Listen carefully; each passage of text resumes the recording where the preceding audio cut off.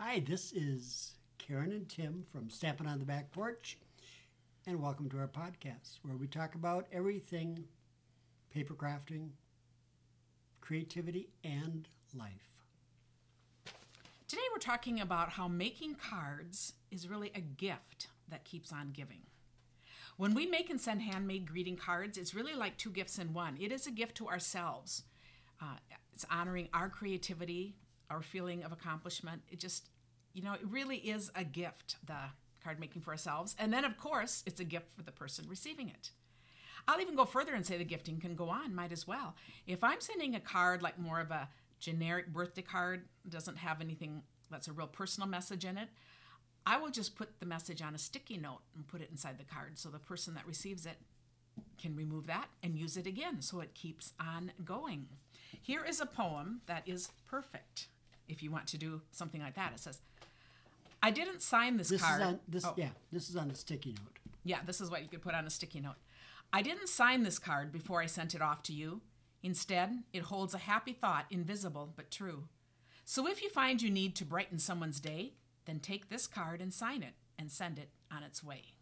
Isn't that nice? So anything like that is just a fun way of where a gift can keep going on. One of my favorite gifts to give is a stack of cards with envelopes, to anyone. But I'm thinking when I think especially about older people or people that just don't get out much more, I think an awesome gift is to give them a variety of cards. You can also pre-address the envelopes. So if it's a family member or you know their family member, or even ask them who they, write out all the birthday cards that they would want to send for a year, put postage stamps on them, but then give them a box of assorted cards so they can shop at their own store. We all like choices, and it still gets them involved in choosing just like we do. What would be the right card for this person?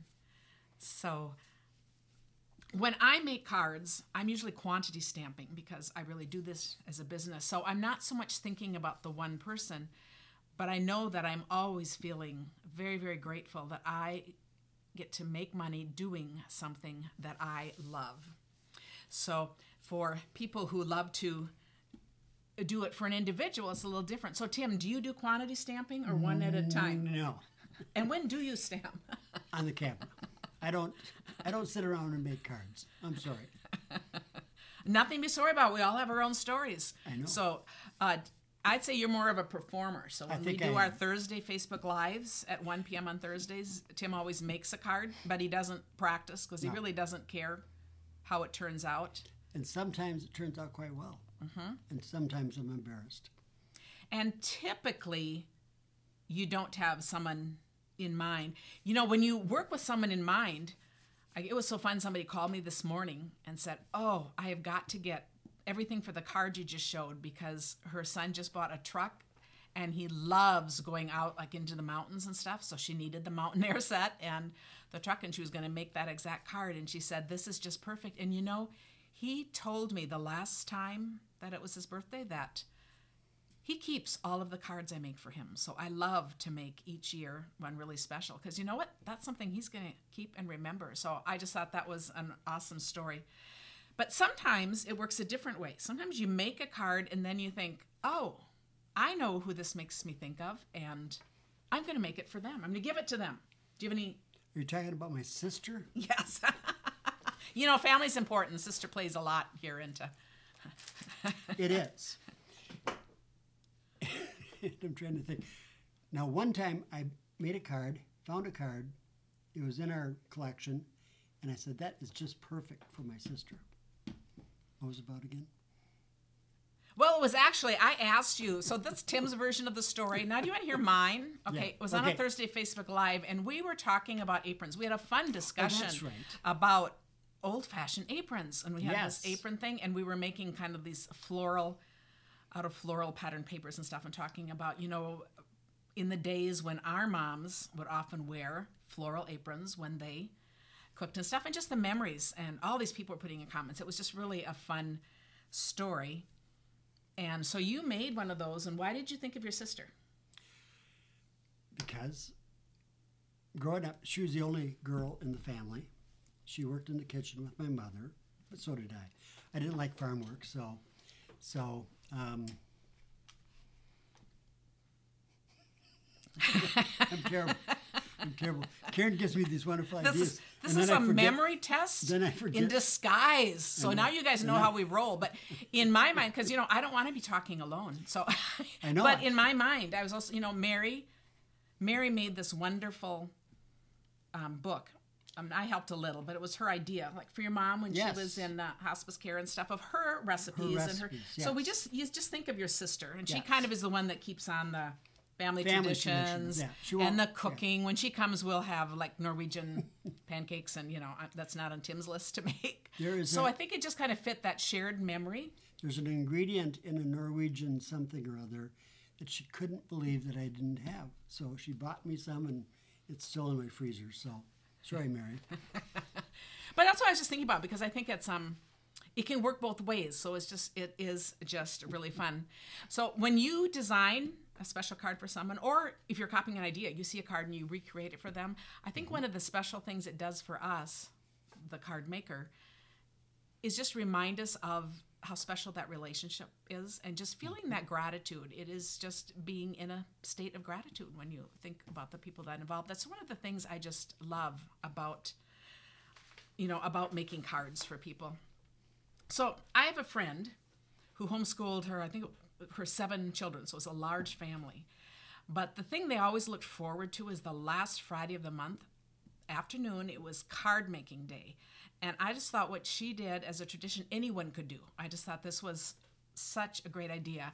She, as the mom, had already written down all of the family, birthdays and, whoever was going to need cards. So they're thinking, for the next month. So they're making the cards. But then she has the kids all talk about who else might need a card, who's just had a baby, who has lost someone important in their lives or had an animal die.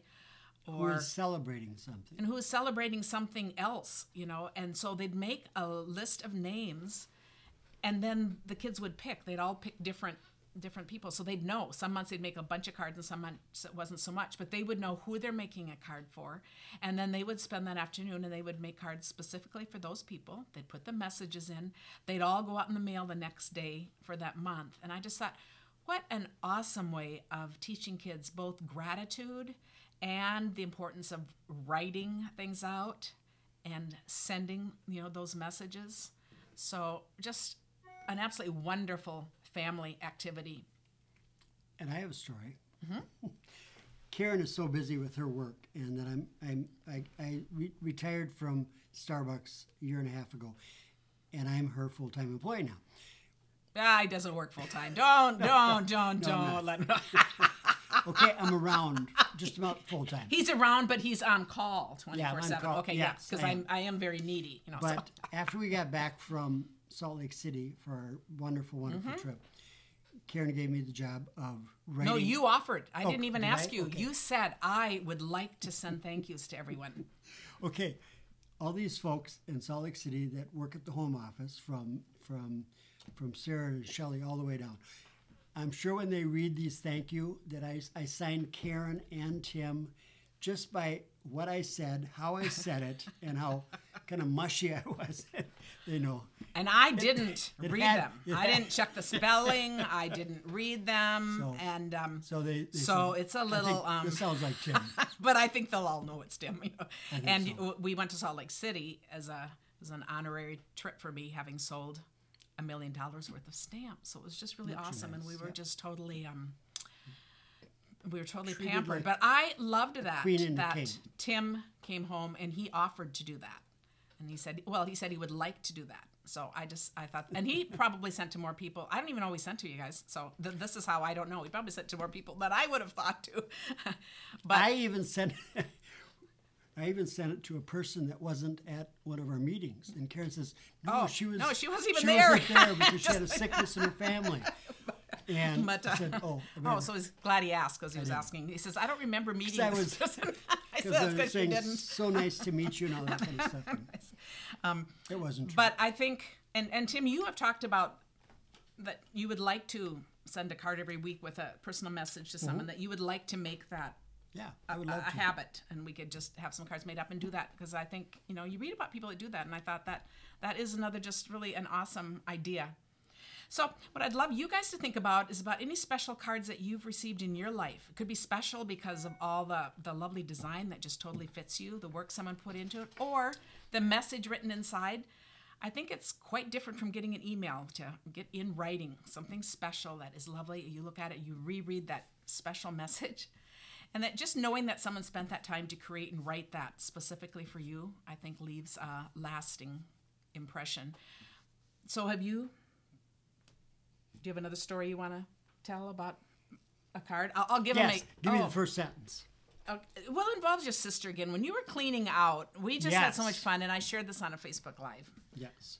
I found a card that she sent me years and years ago, and I saved it. And so And back then, you guys didn't send cards back and forth. I mean, and she... No.